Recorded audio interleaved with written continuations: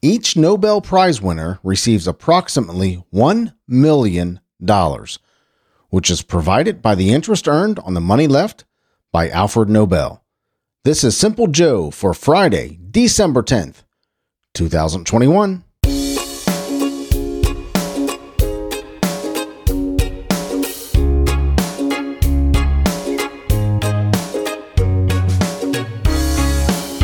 There have been some really interesting Nobel Prize winners. You should look into the list. I should do a list on the top Nobel Prize winners. That would be a good one, wouldn't it? Yeah. Some of them are deserving, and some of them you think, Alfred Nobel himself was the inventor of dynamite. He had all kinds of explosives and I think ammunition and weaponry and so forth. So there you go. Hello, my friend. I'm Simple Joe. I am so glad you're here. I'm glad I'm here. I am glad we are here together. There are 36 days left until I reach 1 year of podcasting every single day. Just a little over a month. How about that? As we swing into the Christmas season, right? We're in the Christmas season now as we swing into the Christmas and get ready to start the new year. Today we're going to hear the weather in New York City. Samantha Kuhn and I are going to talk about her top 10 air travel pet peeves and much, much more. So for my friends in or near New York City, including Big City Sam, today you're going to see a high of 50 degrees Fahrenheit and a low of 44 with partly sunny skies. Tomorrow, Saturday, going to get some rain in the morning, but a high of 66 degrees and a low of 44.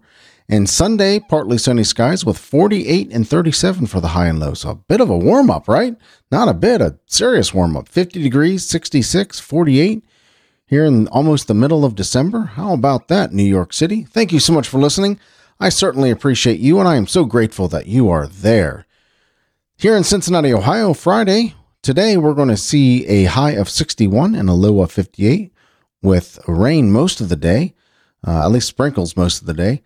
Saturday, tomorrow, we're going to see a high of 64 and 28 with rain most of the day, pretty heavy rain most of the day. I hope it stops raining later into the evening because we're going to Kings Island with my grandson and my granddaughter.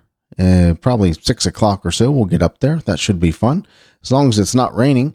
But look at Sunday, full on sunshine with a high of 49 and a low of 29. So 61 and 64 and 49 for Friday, Saturday, and Sunday for the highs respectively. That's all right. We'll still have a blast. Doesn't matter. In 1830, Emily Dickinson was born today, American poet Emily Dickinson. Susan Day was born today in 1952, probably best known for her role in the Partridge Family, but she also did a stint on L.A. Law as well. Rod Blagojevich,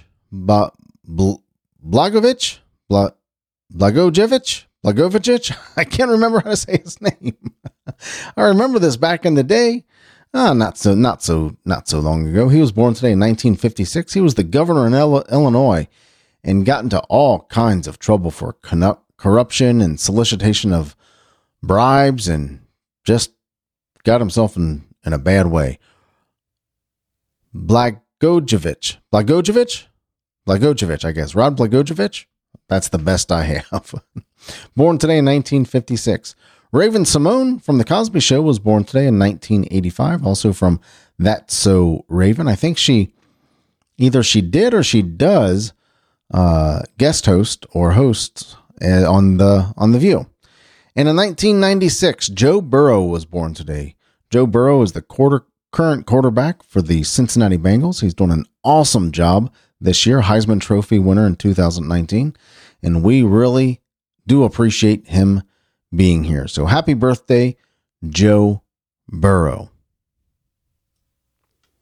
Today is National Lager Day.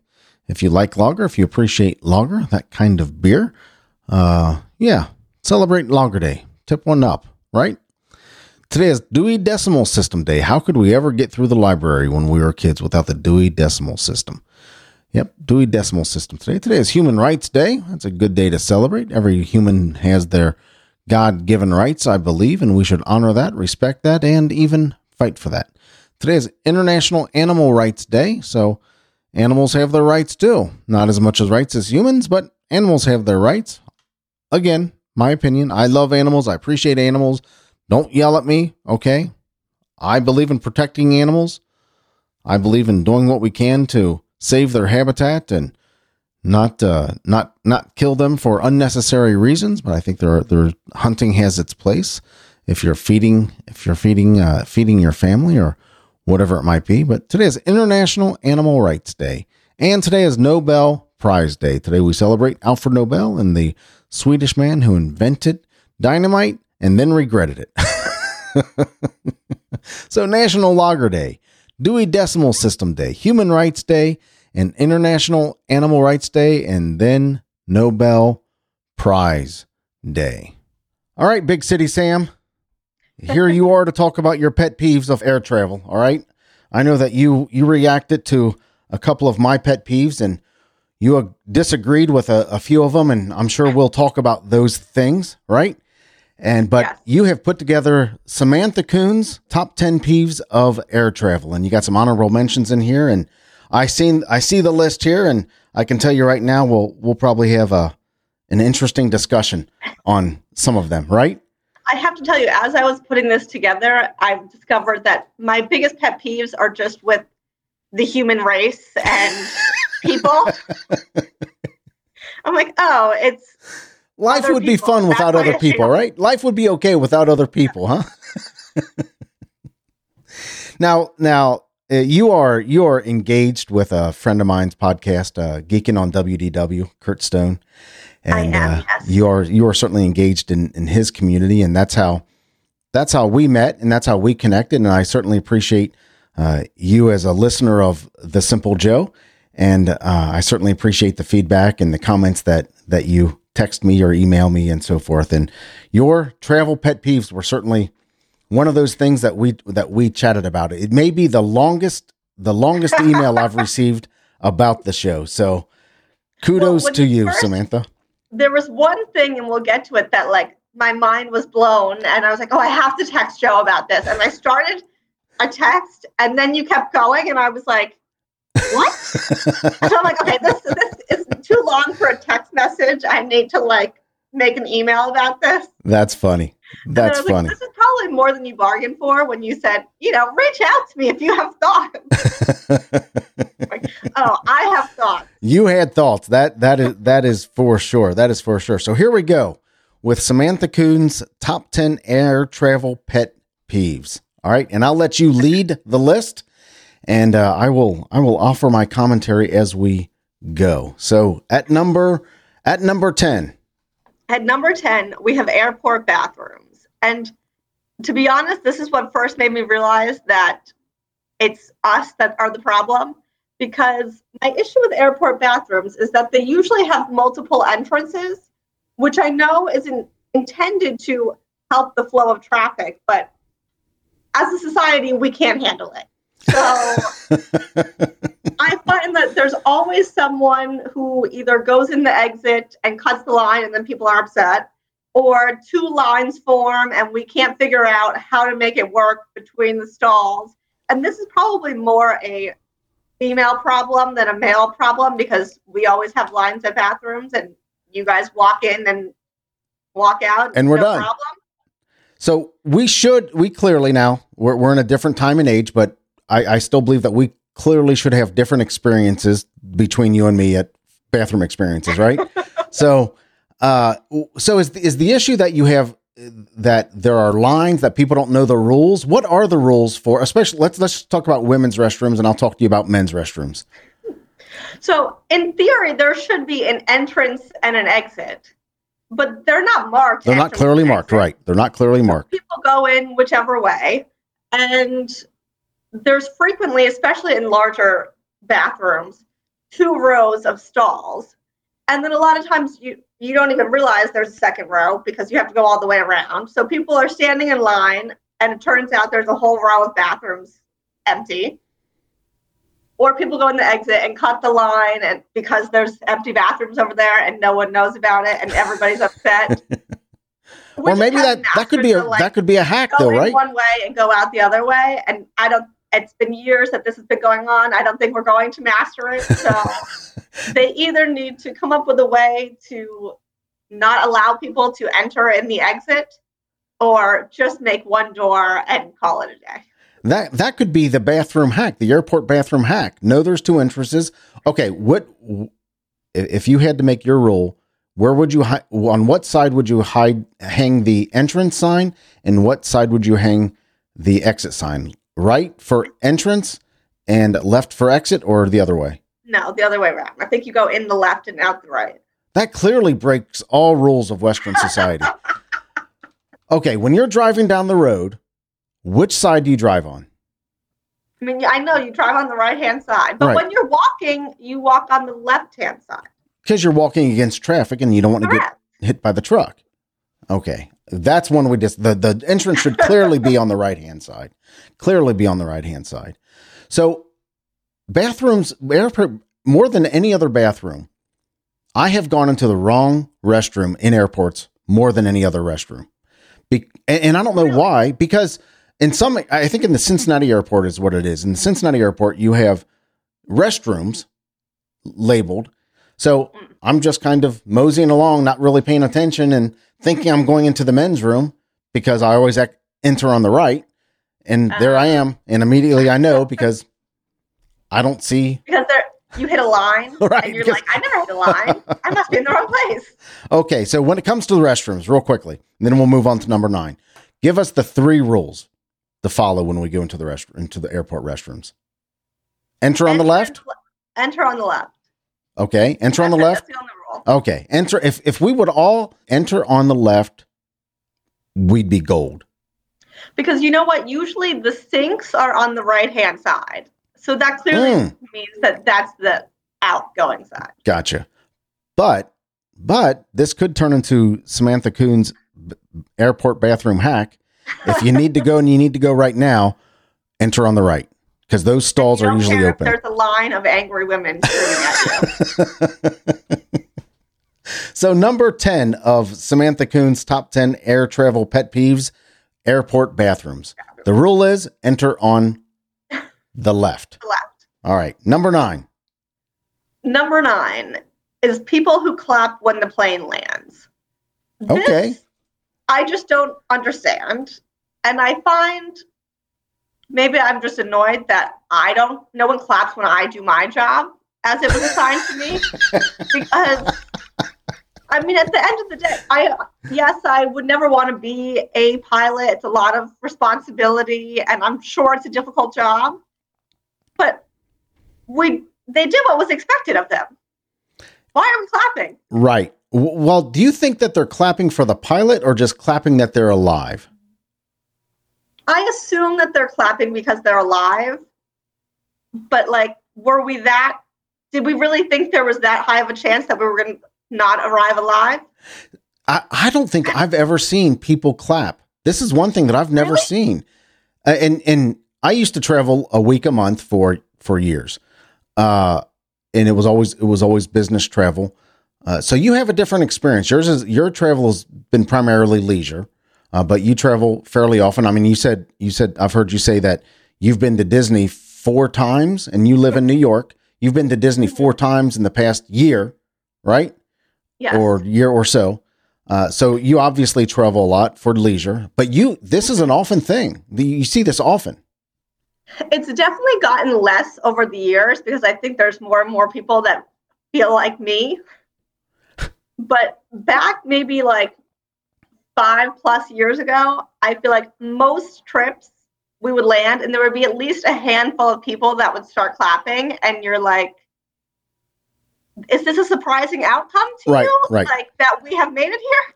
Yeah, and it's not a performance, right? This isn't an encore. I mean, what are they going to take off the plane? And are you hoping for an encore? Take off again and land it again, Okay. just for that one big landing? Yeah.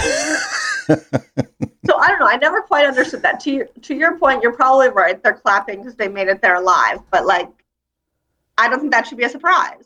But it's okay to think is it okay to say, hey, when you walk off the plane to say, thank you to the attendants and great flight. I always say thank you. Yeah, that's a good thing. So number 10, airport bathrooms. Number 9, people who clap when the plane lands. So how should they act? Just act like it's normal.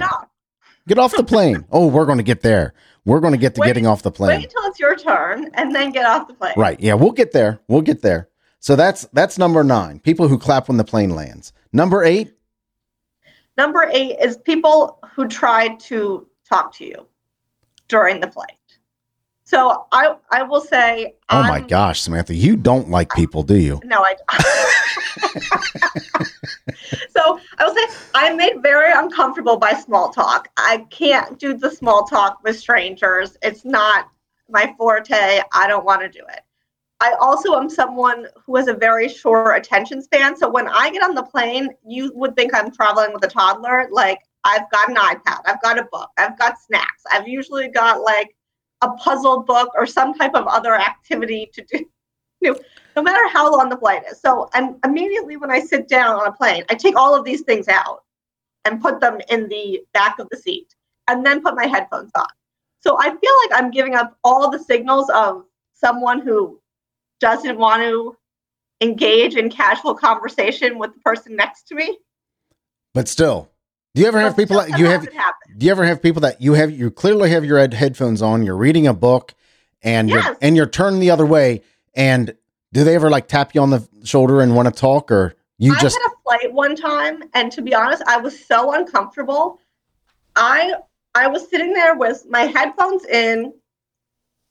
I think I had like an adult coloring book out. I was coloring, and there was this man next to me who had nothing.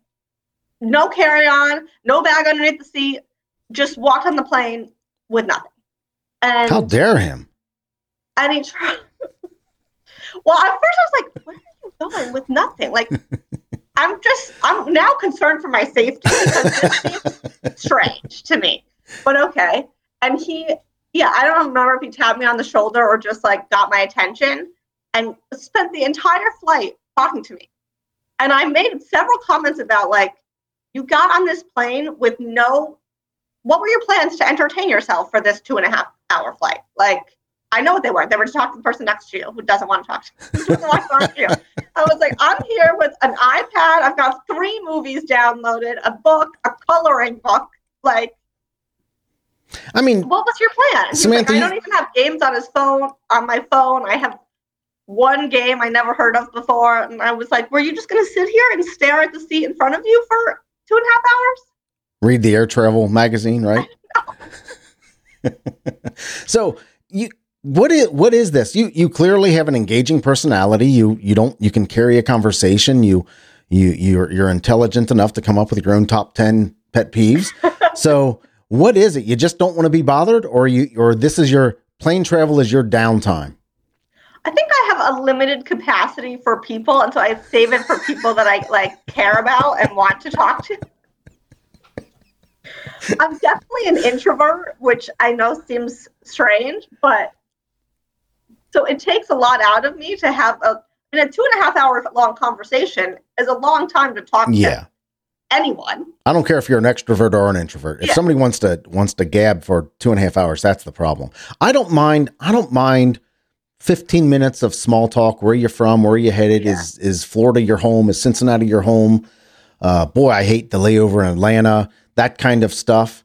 Here's your drink, here's your peanuts, whatever. Here are your pretzels, things like that. And probably kind of get through the first 15 minutes of the flight, even before you take off. That's kind of that small little chit chat. Yeah. But during the flight, I usually stick to myself. So I might be 75% with you here, Samantha. I'm not bothered too much by it if somebody wants to chat, but I have my headphones on, or I'm reading my Kindle book or something like that. Yeah. So, yeah. Especially in that scenario where I then discovered that this person had no other form of entertainment. I felt a responsibility to entertain him for this time. I'm like, I have 6 types of entertainment. Would you like one of mine? You want a color? I've got a coloring book I can read. In fact, I will give you my book. You can have this book for the whole flight. I want to make sure what this next question doesn't address your list at all. Where do you like to sit on the plane? I like to sit in the window seat. Okay. Because I like to sleep if I can. Oh, you like the lean. You like to lean against the window. I get that. Yeah, that makes sense. That makes sense. I'm an aisle seat guy.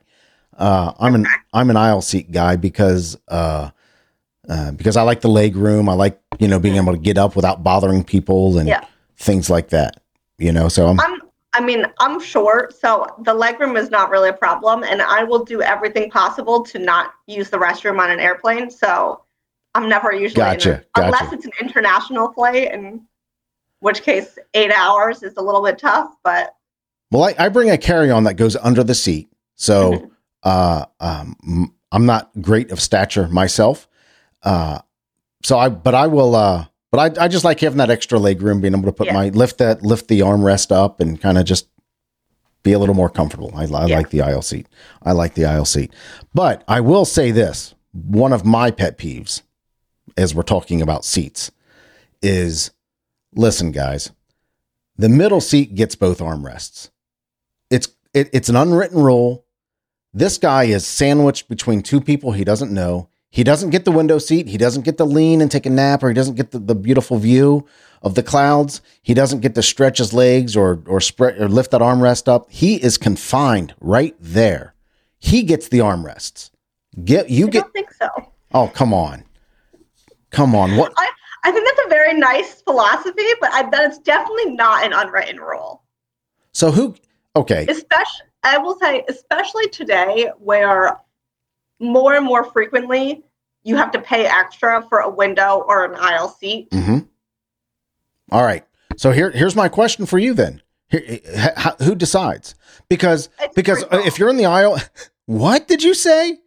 It's my fault if I sit in the middle seat? Okay, here's my question. Whoever gets to the seat first and has the audacity to claim the armrest gets the armrest. So if I get to the middle seat first, and I plant both arms on the armrests, they are clearly mine from that point on. There's no nudging, there's no power control, there's no overlap, there's no, No, there's no nudging. I don't want to touch the person next to me, so I'm certainly not going to nudge them. Hold on. Let's go down that rabbit trail for just a second, Samantha. Let's go down there for just a second. Okay. I'm not weird, but I do acknowledge and accept we're going to touch.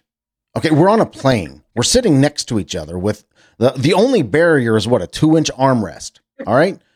That's going to happen. My knee might touch your knee. It's okay. I might be trying to get something out. My foot's going to move over to your foot. Do not act like I have just invaded your home. No, you are correct. We are likely going to touch, but I'm going to try really hard not to. Okay. If you try hard not to, that's fine. But if we do touch, don't act like I've just stabbed you in the eye, or I'm trying to accost you in some way. Okay, I'm not. I'm trying to move my bag so I can get my headphones out so I don't have to talk to you. Right? It's been made clear that the person next to me doesn't want to have a conversation, that wants no interaction. So I guess I'm going to have to get into my bag and find the form of entertainment I brought, because this person is not it. So I'm okay with touching, but not in a weird way. You don't want anything to do with it, right? No, I'm going to try to avoid it at all times. Okay. So back to the armrest, and then we'll move on, because we'll move on. But back to the armrest. Here's my question. The aisle seat clearly gets the left armrest, right? Yeah. The window seat clearly gets the right armrest. Yeah. Okay. So who decides which armrest, if the middle seat does not clearly get both left and right because they're stuck in the middle, how does that happen?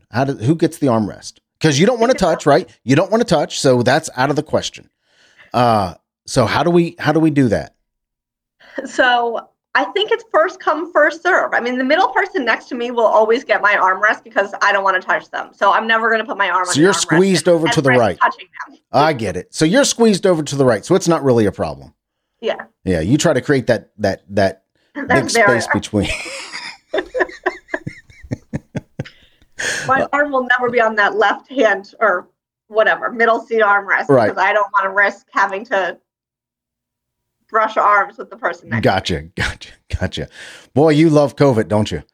Sure do. It's great. I have to say, it was really great when they were keeping the middle seats open for everyone. Right. Now the last trip or last two trips, I guess, I've had somebody next to me. Yeah. You're okay though, right? So here we are. Number 10, airport bathrooms. Number 9, people who clap when the plane lands. Number 8, people who try to talk to you on the plane. Number 7. Okay. Now, this might come across controversial, so I'm going to try to make it not. Number 7 is the parents of screaming children. The screaming children are not the problem. And especially, I recognize that my travel destination of choice is Walt Disney World. Right. So I'm likely going to be on a plane full of screaming children. That is just my cross to bear. But the parents whose children are screaming and are making zero effort to comfort said child, those people are my problem. Okay. Which I find happens more and more these days. And so that's my issue. Parents of screaming children. Children can scream all they want, and if you're trying to comfort them and they don't stop, I have no problem with that. Right. Remember, headphones are an option, right? Screaming, and you're not even like trying. So headphones are an option, right? By the way, this is controversial a little bit. Headphones are an option, yeah. So you can plug your ears and try to. And I always have headphones on. Gotcha. All right. So what are they supposed to do? I mean, in a restaurant, I'm the person that in a restaurant, if your kid is screaming in a restaurant, take them out of the restaurant. But you can't do that on a plane, right? So yeah. What would your suggestion be to these parents in big, bold capital letters, parents of screaming children? What would you like to see them do to at least show that they're trying? I mean, I understand they're like, air travel is difficult on a child. So I understand their ears are popping. They're not used to this. They're in a confined space. I don't know, have some sort of entertainment. If they're able to, they just seem uncomfortable and they're able to get up and walk up and down the aisle. Like I was on our last trip, I was in an aisle or a row with a couple with their 4 children, ages infant to preteen. And this poor infant was just so uncomfortable the entire trip. And I felt so bad for the parents because they were really trying. And they were handing the kid off back and forth and trying to entertain them, trying to feed them. And nothing worked. And I had no problem because they're making an effort. And then eventually, actually, the flight attendant came over and asked, could she try? And she took the child and walked it up and down the airplane until it calmed down. So as long as you're, making some type of attempt to comfort the child, I'm totally fine. Gotcha. Even if they're screaming for the entire 2.5-hour flight from New York to Orlando. Yeah, and I appreciate what you said in the beginning that you recognize. I'm going to Disney. we're flying to Orlando. So I get it. I'm the weird one on this plane that doesn't have a child. But how cool is it? Now, and I'm glad you said that because I haven't seen this in a long time. I saw this a couple times 20 years ago flying, where the child screaming. Obviously, the parent is doing everything that they can, and the flight attendant comes and takes the baby and walks up and down the aisle. That still happens because I haven't seen it in a long time. Yeah, I mean, it just happened. That's fantastic. It was in October, and I haven't seen that either. And especially with COVID, it's like that's fantastic. You feel awkward touching anyone. Right. So, well, you do. Yeah. So she obviously, asked the parents, would it be okay if I tried? And then after that child calmed down, she moved along to the next child behind that child. That no kidding. Well, God bless her, right? That's somebody special. That was really nice to see. That's somebody special. Yeah. The poor parents, they're clearly outnumbered. They're there with their 4 kids and we're, trying everything possible. And it's just sometimes, it doesn't happen. Right. So that's number 7, the parents of screaming children. Number 6. Okay. Number 6 is overweight luggage fees, which is very different. This is one of the ones that is not public related. Okay. So, and this might be just me, but if I get to the airport and I weigh my luggage and it's overweight, the very first thing I do is say, okay, hold on. take my suitcase off the scale, open it, and think to myself, what's the heaviest thing in this suitcase? Take that thing out and put it in my carry-on. Right. Yep. That's standard procedure. Those are going to the same place. Right. So why is it okay for me to bring the same amount of weight? I can bring it on my carry-on. I cannot put it in my checked luggage. That's funny. I don't know why I never made that connection, but yeah, you're right. You're right. Like, I know very few people, unless you are really at your max capacity for space and weight and everything, that are just like, sure, I'll pay the $25 for an overweight bag. Like, right. That's just not happening. So what's the difference if it's in my carry-on or in my check bag? So a couple things about that. I agree with you. It's all going to the same place. That's smart to connect those dots. It's all going to the same place. What's the big deal? What's the problem? And I don't know if maybe there's some kind of threshold for the people that have to handle the luggage, the baggage.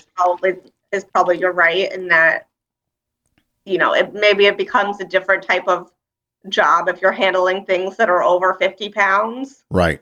I think it's definitely revenue generation is what it is. It's definitely revenue generation to try to tack on to those people that just don't care. Right.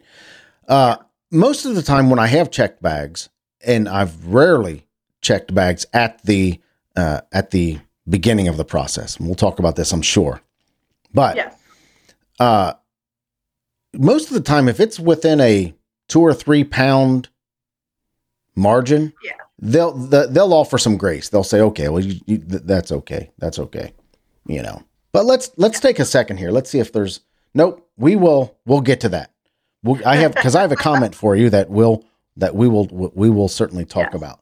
Overweight luggage fees. I think we're of the same mind there, Samantha. And I think the advice is do the best you can to weigh in advance. But if you are overweight, listen, baggage checker people, give us some grace. It's going to the same place, right? Airline people, we know you're trying to generate revenue, but it's going to the same daggone place. Grant us some grace, okay? Let us keep our 25-pound weight set in our.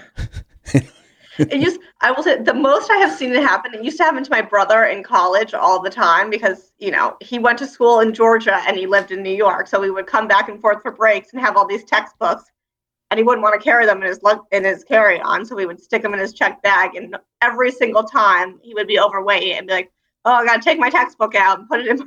He'd get dinged for it. That's funny. That's really funny. So that's number 6, overweight luggage fees. Number 5. Okay. Number 5 is crowding at the gate. And I will say I am a committer of this to some extent. And I also probably experience it more than most because I'm typically flying out of a New York City airport, and New Yorkers are notoriously aggressive and impatient and all of those type of things.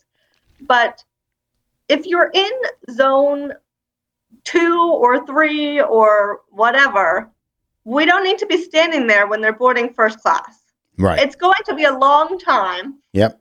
Before we get to you. What's the point? The plane is going to take off at the same time.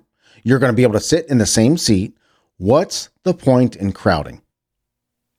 So, I know what the point is. People want to be first so they can get their luggage on the plane so that they don't have to do my next thing, which you love so much.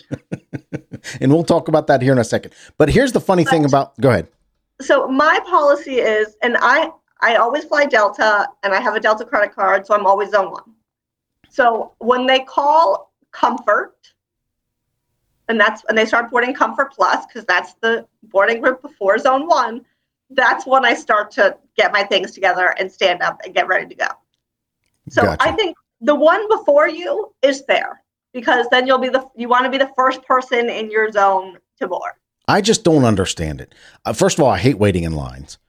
I don't, unless I'm going to go on a roller coaster. If I'm going on a roller coaster, I'll gladly wait in line.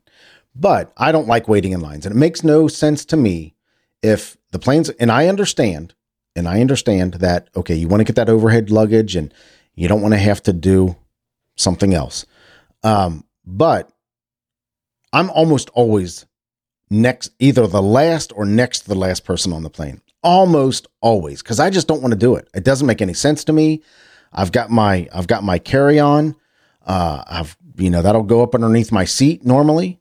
And it just doesn't make any sense to me whatsoever. And because there's something that I actually encourage and am glad to do. And that's, I think, next on our list, which is number 4. So that's number 5, crowding at the gate. Number 4? Number 4 is gate check. There is nothing I hate more than not being on the plane and being able to get my carry-on in the overhead bin and having to check it at the gate. Because the whole reason I have a rollerboard to go into the overhead bin is because I don't want to go to baggage claim and wait for my suitcase to show up. So I just feel like if we don't have enough, there's requirements for bag size, right? So you can have a bag that's X size that can go in the overhead, and you can have a bag that's this other size that can go under the seat in front of you. If we don't have enough room for everybody on this plane to have those two things, then we should change the requirements. Okay. You and I are on complete polar opposite sides of the spectrum on this one. This is your ultimate favorite thing to do. This is. I love when I hear that announcement.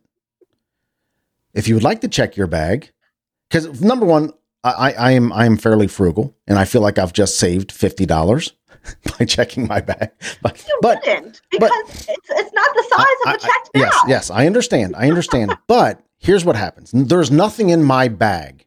I have one carry-on, and I have one personal item carry-on, and I have my carry-on luggage that I love to get checked. When they make that announcement, I am first in line. When they say, ladies and gentlemen, our flight is full this morning, and those of you who would like to volunteer to check your bags can do so now. I'm running to the counter to check my bags. I cannot, because now I don't have to mess with it. I don't have to mess with it. It's gone. It's on the plane. It's still on the plane, right? We've already established it's the same thing. It's still on the plane. It's going to the same place. There is that small chance that it could get caught, in that unknown place where lost baggage goes, and you can't figure it out because it's been there the whole time. Why is it somewhere else now? Right. But that's very rarely happened to me. I think it happened to me one time in all the times I've flown where they've lost my baggage. Maybe I've been lucky. My point is, I don't have to mess with it. Now there's nothing in my bag that I'll need. I don't have to mess with it. It's on its way. It's one last thing for me to mess with. So that's why I'm always the last one on, because I don't mind it, because the last people on usually are forced to gate check. And I'm like, God bless you. Yes. Sir, you're going to have to check that bag. Oh, really? When you said that originally, my first question, which I think you now answered, was, do you typically have a checked bag anyway that you would then have to go to baggage claim to get? But you said no. No. So now you have to make a trip to baggage claim. No, I do not. And here's why. Because in 90% of the airports I've been, baggage claim is always close to car rental. And at least they're close to each other. So I'm going to car rental anyway, typically. Yeah. All right. I don't know about you, but I'm going to car rental typically. I'm never going to car rental. Okay. Because you go to Disney and Disney shuttles you. I go to Disney and I live in New York. Okay. And so I'm driving nowhere. Right. Gotcha. I understand now. So you understand it's a process thing now, right? Yeah. Okay. I'm almost always going to car rental because I live in Cincinnati and we drive everywhere. All right. So I'm almost always going places you have to drive. Right. I'm almost always going to car rental anyway. So there's my bag, and there it is. It's on the little carousel just waiting for me to get it. I didn't have to mess with it. I didn't have to pull it along. I didn't have to do any of that. I've just got my backpack and I'm moving, right? So please check my bags.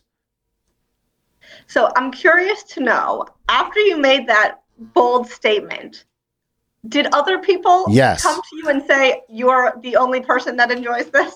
Two people said, you're nuts. Okay. And three people said, you're nuts. And one person said, I'm right with you. So I'm clearly in the minority. I but understand. not by much, because there's 3 of us and 2 of you. Right. So yeah, you're right. And I get it. And I understand the whole getting in line thing so you can get the overhead bin and all that other stuff. But I just don't mind checking my bags. In fact, I encourage it. It's my favorite thing about flying. And I will say, in defense of people that stand up too early, there's never enough seats at the gate for the amount of people on the plane, which is a sub pet peeve. Oh, I got you. So yeah, you're right. The waiting area. Yeah, the waiting area is not big enough for everyone on that plane to have a seat. You know, something I've noticed connected to that is I am just now, over the past year or two, and we're in 2021, moving into 2022. Just in the past year or two, is I'm starting to see almost every waiting area, seating area. What is that called? What do we call that? Anyway, the seating area. Yeah. Has plugs has electronic plug, USB plugs. Yes. Yeah. And that's just now becoming everywhere. You know, the planes have them too. The planes have them too, and that's very cool. Right? Okay. Yeah, nice. I get it, Samantha. I'm checking my bag. I want to check my bag. You think I'm an absolute insane person. That was the original thing that led to what ended up being a very lengthy email. It was about to be a quick text, and then you went off on other things, and I was like, okay, this is no longer a quick text. Well, let's make sure we cover those other things. So here we are. So that's number 4, gate check. Number 3?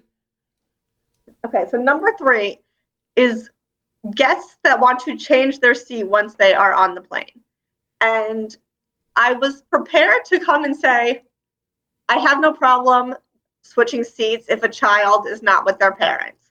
But then I started to think about that. And that parent booked those seats with no plan to be next to their child other than, let me ask someone else to inconvenience them. Right. And then I started getting more angry about the child not with their parents. So 2 adults that asked to switch seats with you because they're not together. So what you're talking about is not asking to, because here's what I thought when I first saw this on your list, right? What I initially thought was, okay, if I'm in the middle seat, all right, and I see an open aisle seat up there where nobody has booked, it's not a full flight. Yeah. I will keep my eye on that seat. And as soon as, I think the rule is as soon as the gate's closed, you can ask. But I'm asking the steward, I'm asking the flight attendant, all right, hey, can I get in that seat? And usually the first one that asks gets it, right? Yeah. Unless you're trying to switch up the first class. Yeah. But that's not what we're talking about. You're talking about that. I'm totally okay with, and then you probably did just save yourself $30 because now those seats cost more. What I'm talking about is everybody is seated, and someone realizes they're not with their traveling party, and now I'm going to ask someone else, the person that's sitting next to me, hey, my mom is over there. Can you switch with her so we can be together? Right. And, you know, I've seen 2 adults do that, which is like, okay, get over it. Mm-hmm. You can be separated for 2 hours. Right. And more often than not, it's an adult that's with a child that says, oh, my child and I are not in seats next to each other. Can we switch? And then I just started thinking about, I'm not a parent, so I don't know. But like you as a parent booked a flight. Right. Your seat, there was no seats for you to be with your child. Now, it is possible that they had to get there and they were the only seats left. They were leaning on the goodwill of another human being, obviously not from New York, to, out of the good graces of their heart, to switch with them. Okay. And honestly, like, if ever someone asked me, I'm not with my child, can you switch? I have 100% of the time would say yes. No but problem. It is annoying. Because they did it. But it's just the thought of, and I agree, there are extenuating circumstances, and sometimes you just have to do what you have to do. But 9 times out of 10, it's probably, this is the flight that I wanted to be on, and I didn't book it early enough, and there's no seats next to each other, but I'm just going to book it and expect someone to switch with me. That was kind of your argument for the middle seat too, right? Hey, listen, you're in the middle seat. You booked that seat last minute. You booked it last minute. You didn't. So you don't even deserve to You don't even deserve a tray. You know, you deserve to be out of, you just need to squeeze your arms together and deal with it because you booked too late. I'm clearly a type A personality that has to have everything done the first possible opportunity to do it. So I'm kind of with you on this one. Don't to ask another person, not the attendant, to switch seats. We're not talking about to the empty seat. We're talking about actually switching seats. I get that. You should have planned in advance, and because I may have needed my seat for very particular reasons, right? Yeah. Like, okay. And especially, I mean, more often than not, if you need two seats next to each other, right? One of those seats is the middle seat. Right. So you're potentially asking someone to switch from their aisle or window, right, obviously the preferred seat, into a middle seat. Now, and which I might have paid $30 for that aisle or window seat, and now I'm stuck in a middle seat. The evilest of evils, obviously, is the person in a middle seat, right? They're in a middle seat with a child in another seat and wants you to switch that middle seat with their child on either the window or the aisle seat. Those are the worst, right? The person who not only booked in advance with a kid, didn't book in advance with their kid next to them, but they didn't book in advance and they're in the middle seat. And to top it all off, after you've switched with them, their child starts screaming and they make no effort to comfort them. Yes. Exactly. How do some people just don't deserve to live, right? They should have listened to the Simple Joe podcast and know that people hate when you do this. That's funny. Let's talk about the seats in just a second, because I want to interject one of my pet peeves, and that is reclining during meals or snacks. The person that in the seat of front, and the seats are made to recline, right? So obviously that is a feature of sitting on an airplane seat, to recline. But come on, please. I got my water here. I got my coffee. I've got my bag of peanuts, or I've got my pretzels, and I'm trying to do my thing here. Why are you leaning back right now? Right now. Yeah. Just stop. Now, do you find, because this is what I find more often than not, is if a person is a reclining type person, like I typically don't recline because I'm in the window seat, I'm going to lean up against the window.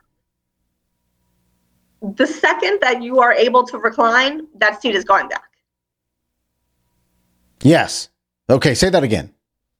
So, you can't be reclined during takeoff. Right. But the moment, if someone's going to recline, the moment that the flight attendant says, it's now safe to use your laptops and take your tray down, that they're reclining. Right. Yes. They're not reclining because halfway through the flight they decided they're tired and they're now going to try to go to sleep and they're going to recline. They're either reclining as soon as possible or it's never happening. Do you think it's appropriate to ask if it's okay to recline? To say, because that can be a pretty tight squeeze if they're reclining and you got your tray down. And do you want to recline and you're going to be nice and ask the person next to you to not next to you but behind you? Yeah. Or do you think that's just I think that's a very nice thing to do. Well, but probably not expect it. It happens very often. But. Yeah. That's one. Do you think it's appropriate to the person in front of you is reclining, ask them not to recline? Oh, I think if they've not already reclined, here's where I really hate this. If they're not already reclined and it's snack time, okay, what are we in kindergarten? And you said it's meal time. I was like, when's the last time you got a meal on an airplane? Or snack, right? Snack time, okay? And so you put your tray down, so you have a place to put your water and your coffee, and that's what I always get, a water and a coffee. And if they have peanuts, I'll probably get peanuts or something. But anyway. You realize my germaphobe who doesn't want to touch anyone is having a meltdown that you're getting coffee and water on an airplane. Absolutely. And I might offer you some after I drink out of it. But don't lean back right then.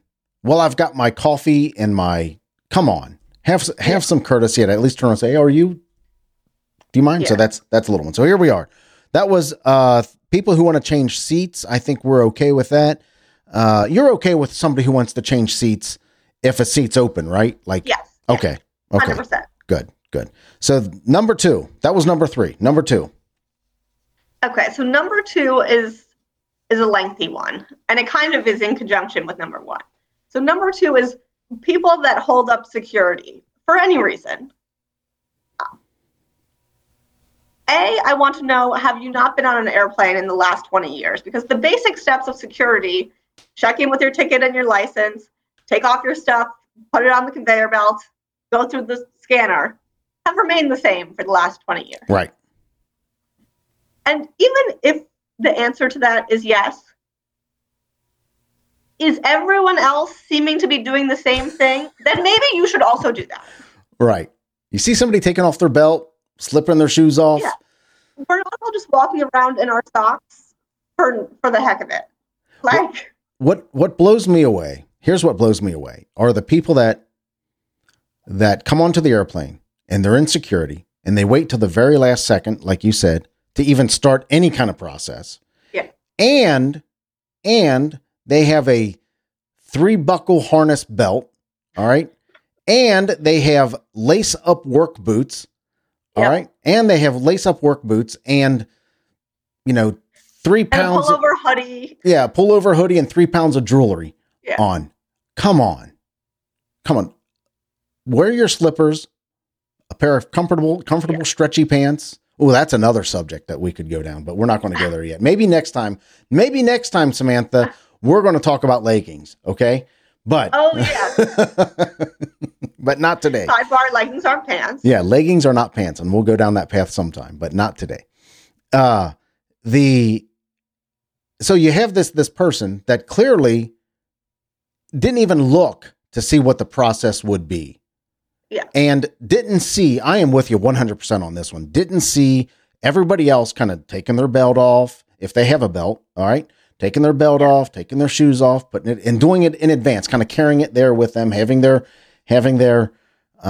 license ready and their ticket ready or on their phone or something like that. Also, here's, and I don't know if you're going to get to this.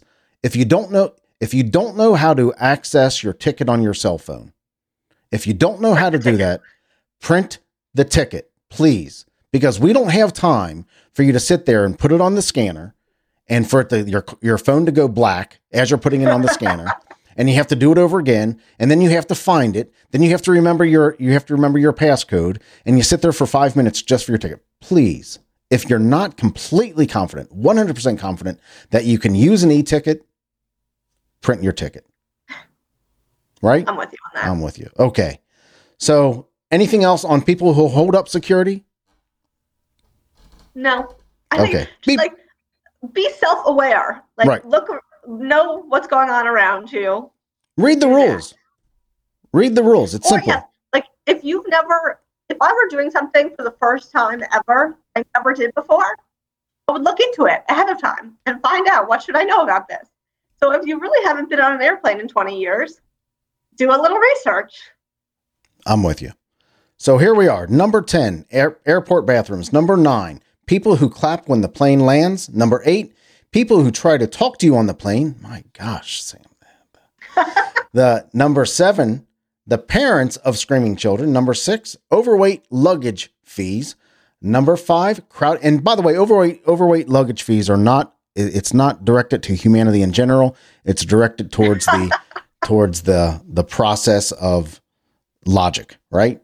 It's going on the same. Number 5, crowding at the gate. Number 4, gate check. We are clearly on opposite ends on that one. Number 3, guests who want to change seats. Number 2, people who hold up security. And number 1, the entire process of security. We haven't gotten it down. Every single time I'm at an airport, every airport is different. And frequently it changes from time to time. Are we taking our liquids out of the bag? No, we're not. Are we putting our shoes in the bin? Or are we putting them directly on the conveyor belt?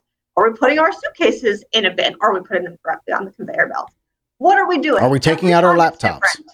Are we taking out our laptops? Do they have to go in a separate bin all on their own? Or can they be in a bin with something else, but that's not on top of it? It's it's different every time. And some of the airports here, which is even worse, have started a new process where in order to try to save time, the bins come out on a lower level and you pick one up at a time, which I've got the process down. I get 4 bins. Mm-hmm. Starts with suitcase, shoes and jackets, electronics, purse. They all go together. But now with this process, you send one thing out at a time and it's mixed in with everybody else's that's next to you's one thing. So then at the end, you now have all your stuff scattered between everybody else's, and it takes 3 times as long to get your stuff afterwards. Why do we just not have a single process that is the same at all airports everywhere? And then my favorite part is we go through the x-ray machine, but if there's a long line, we just scrap the x-ray machine and people start going through the metal detectors. Right. So either we're saying convenience is more important than safety, or we think the metal detector is safe enough. We're just for the heck of it making you guys go through x-ray machines. Right. So this again doesn't fall on people. This falls on the process. This falls on the process of what's the organization? What's the government organization? TSA. TSA, yes. That runs on the TSA process. Well, that's like, if all the airports are run by the same people, especially in the United States, like it's all TSA. Why are they not all the same? So I agree with you. We have to understand a couple things. Number one, it's the people. It's not the people's fault. It's not the TSA gate check, or it might be. There might be. They may give. I say that, but now I'm thinking they might give them some autonomy on certain situations, and there might be somebody that's strict on the rules. That bottle is over the limit, because I've had times that, listen, I brought this with me. Okay, this made it through CVG. Why is it not making it back? Why? I brought it through CVG. It made it through Atlanta, and it's in Florida. All right, because that's the place I primarily fly for leisure. Yeah. Work, I fly all over the country. But why is it not able to come back now? It's the same thing. In fact, there's less liquid in there now than there was when I started, because I washed my hair when I was in Florida. And right? So very true. I don't excuse me. I don't understand that at all. I do not understand the rules, but we have to understand it's probably not the security person's, the TSA representative's fault, or it might be. But you know what? What should you never do? Don't yell at the TSA agent. Don't argue.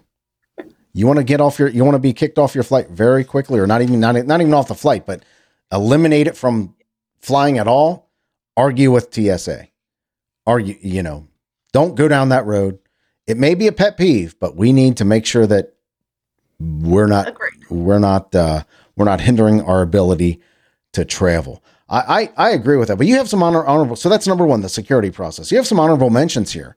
So in thinking about this, because a lot of these things, in the moment, you're so irritated about them, but you never encounter this on a day-to-day basis, so you forget about them. So I was looking online, what are people's pet peeves? And then thinking about, okay, I'm now triggered by this pet peeve. So you're right, that is one of my pet peeves. And I found this article, and I just need to know if people are encountering these things on a regular basis. Some of the pet peeves were people using speakerphone, people painting their nails, cutting their fingernails or toenails. Toenails, I just need to know if someone is doing that, how? Because I have a difficult time cutting my toenails in general. It's like something you have to be fairly flexible in order to do. And in this much space on an airplane, how are we making that happen? And flossing their teeth. People we're regularly encountering people flossing their teeth on an airplane. So much so that it's a pet peeve. I'm trying to think if I've ever flossed, because I'm a flosser. I floss a lot, but I'm trying to think if I've ever flossed because I carry these little flossing things, these little HARP flossers with me. I don't think I've ever flossed. If I have, it's been like an emergency situation where you clearly have something stuck in your teeth and you're like, man, I got to get this out or I'm going to die. Yeah. But just sitting there with the, wrapping your floss around your finger and going full board, flossing your teeth and That's kind of foul. The worst thing is I've never seen anybody cut their toenails. I've seen somebody cut their fingernails on a flight. Maybe a nail file. Yeah. But like to take out a fingernail clipper. Right. On a plane. Yeah. And I feel like only recently. But the toes, I can't see now. Clippers through TSA to begin with. Right. But on cutting your toenails, here's something that I have seen, and I do not understand people who think that they can do this in a modern society or someplace that just in a cultured society, whatever I want to call it. Yeah. Keep your shoes on. I agree. Keep your shoes on. On here, but as I was saying, some of these things I started thinking about. Keep your shoes on. Why do you have to take your shoes off? Is it that bad? Because you have other people around you, and you may have nose blindness to your feet, but I'll bet you there's something making their way from your feet that people don't want to experience. And if you can't keep your shoe, keep your socks on. For God's sake, keep your socks on. What I don't get is the people that, and again, here's my germaphobe coming out, is like they'll walk down the aisle of the plane into the bathroom in socks. Oh my gosh. You are taking your socks. Oh my gosh. Restroom. Oh my gosh. Every time I fly, I have to unlace I always wear sneakers. Mm-hmm. I have to unlace my sneakers because with the altitude, my feet swell and then my laces are too tight and my feet hurt. But I always feel like you can do that and still keep your shoe on. Samantha, okay. Like your feet are not swelling 3 sizes in which you need to take the shoes off. I need to back up a little bit, okay? Because your number 2 pet peeve were people who hold up security. I unlace my sneakers while I'm waiting to give my license. I slip them off, put them in the bin. Okay. And then I fair enough. Go over to a seat, sit down. Fair enough. Because slip-on shoes are not only widely available, they are comfortable, and they are aesthetically acceptable right now. My problem is that I'm not going to walk barefoot through the airport. So, like, there's no sandals are not an option. Gotcha. That's funny. This has been a fun list. I do want to ask you this, okay? Because we're going to wrap up here in a minute, Samantha. I do want to ask this. We've talked about pet peeves. Off the top of your head, what are your, other than getting there quickly, what are your 2 or 3 things that you really enjoy about flying? It usually ends in a vacation. That's about it. Okay. Gotcha. Actually, no, I do like, I wish I read more. And one of the few times I do sit down and read a book is on an airplane or on a train or something. So I do like that aspect. It gives me not that I need an excuse, but a more focused time to sit down and take out a book versus at home. I'm usually watching TV. That's my favorite thing about air travel. It is a good time to just read a book and not have to work. You know what I mean? Not have to think about work, not have to think about other stuff you have to do. You're in this tube, thousands of feet in the air. There's not, whatever issues come up in life, there's nothing you can do about it anyway. You can just be completely down. And if people would allow them to do that, allow that from themselves, just to be completely down, just to be completely relaxed, and you're okay. I think air flight would be much more enjoyable for everybody. Yeah. And I'll give you a funny quirk about me in air flight. Whenever I travel on a plane, it takes me a long time to go to sleep at night. I kind of have a process that I go through, except when I'm on a plane. When I'm on an airplane, I fall asleep almost as soon as I sit down, even though I'm on the aisle seat. So I have to be careful not to lean when I'm snoozing. You would love to sit next to me if I'm. Well, you'd be leaning the opposite direction. Right, that's true. That's a good point. That's the middle seat. It's that middle person that's going to... I would never find myself in that situation because I would never be in the middle seat because I booked my flight 4 months in advance and I'm in the window. Right. But almost immediately I fall asleep when I'm on an airplane. And I don't know what it is. There's been times that I have fallen asleep thinking that we're landed and we've not even taken off. Do you think there is you have no responsibilities for X amount period of time? That's exactly what it is. That's exactly what it is. When you're going to sleep at home, you probably have no responsibilities for the next foreseeable 6 hours. Yeah, that's a good point. That's a good point. That's a good point. But there's a sense that you can do something about it no matter what it is. You know, open an airplane. I'm not going to pay $10 an hour for Wi-Fi. So I'm not going to get on an email or anything like that. So here I am. So I'm just going to relax. This has been a fun list.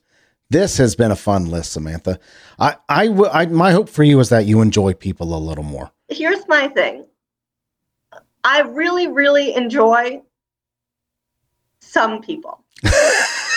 And I really, really don't enjoy most other people. That's so funny. There's a decent I get it. batch of people, and when I'm with those people, I really am filled, you know? Right. But the day-to-day interactions with the general public, I have no interest in. Well, Big City Sam, I can't tell you how much I appreciate you listening, your input on the show, the interactions that we've had, and you coming on to talk about your pet peeves. This has been a lot of, and you're a joy. You're a real joy.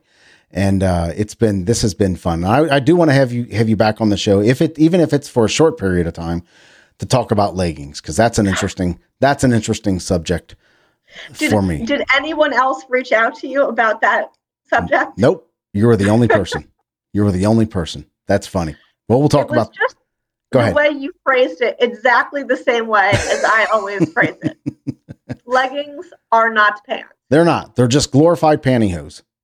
That's what they are, as far as I'm concerned. There you go. Well, we're going to wrap it up right there for today. Big City Sam, thank you so much for hanging out with me today. Thanks for having me. Means a lot. You know, the reason I do the show every single day is because I love talking to you. It means so much to me that you come here every day to listen. And it means a lot that you give me feedback and you give me input on the show. And I also do the show to become a better podcaster. That's why I started the show. So your feedback is important to me. I hear from you a lot, Sam, and I hear from a lot of listeners on a regular basis. And it just means so much to me. I can't tell you how much I appreciate it because it helps me become a better podcaster. And if you want to help me become a better podcaster, you can email me, joe@thesimplejoe.com, or send me a text at 513-399-6468. If you just want to say hi, that would be cool. It puts gas in my tank. It just makes me happy when I hear from you. And don't worry about writing that information down or trying to remember it. It's all in today's show notes, however you're listening to the show, however you're in your Spotify or iTunes or Google Podcasts or whatever, Pocket Cast, whatever, however you're listening to the show. It's in there, right there in today's show notes. And if you like listening to the show, will you do me a favor? Share it with your friends on social media. I usually check Facebook and Instagram and Twitter. Those are the only three that I check, and use the hashtag #SimpleJoeIsMyFriend. Well, tomorrow's Saturday. I hope you have plans to spend time with people who love you and the people who you love. And I hope you have plans to make great memories. Give them something to talk about.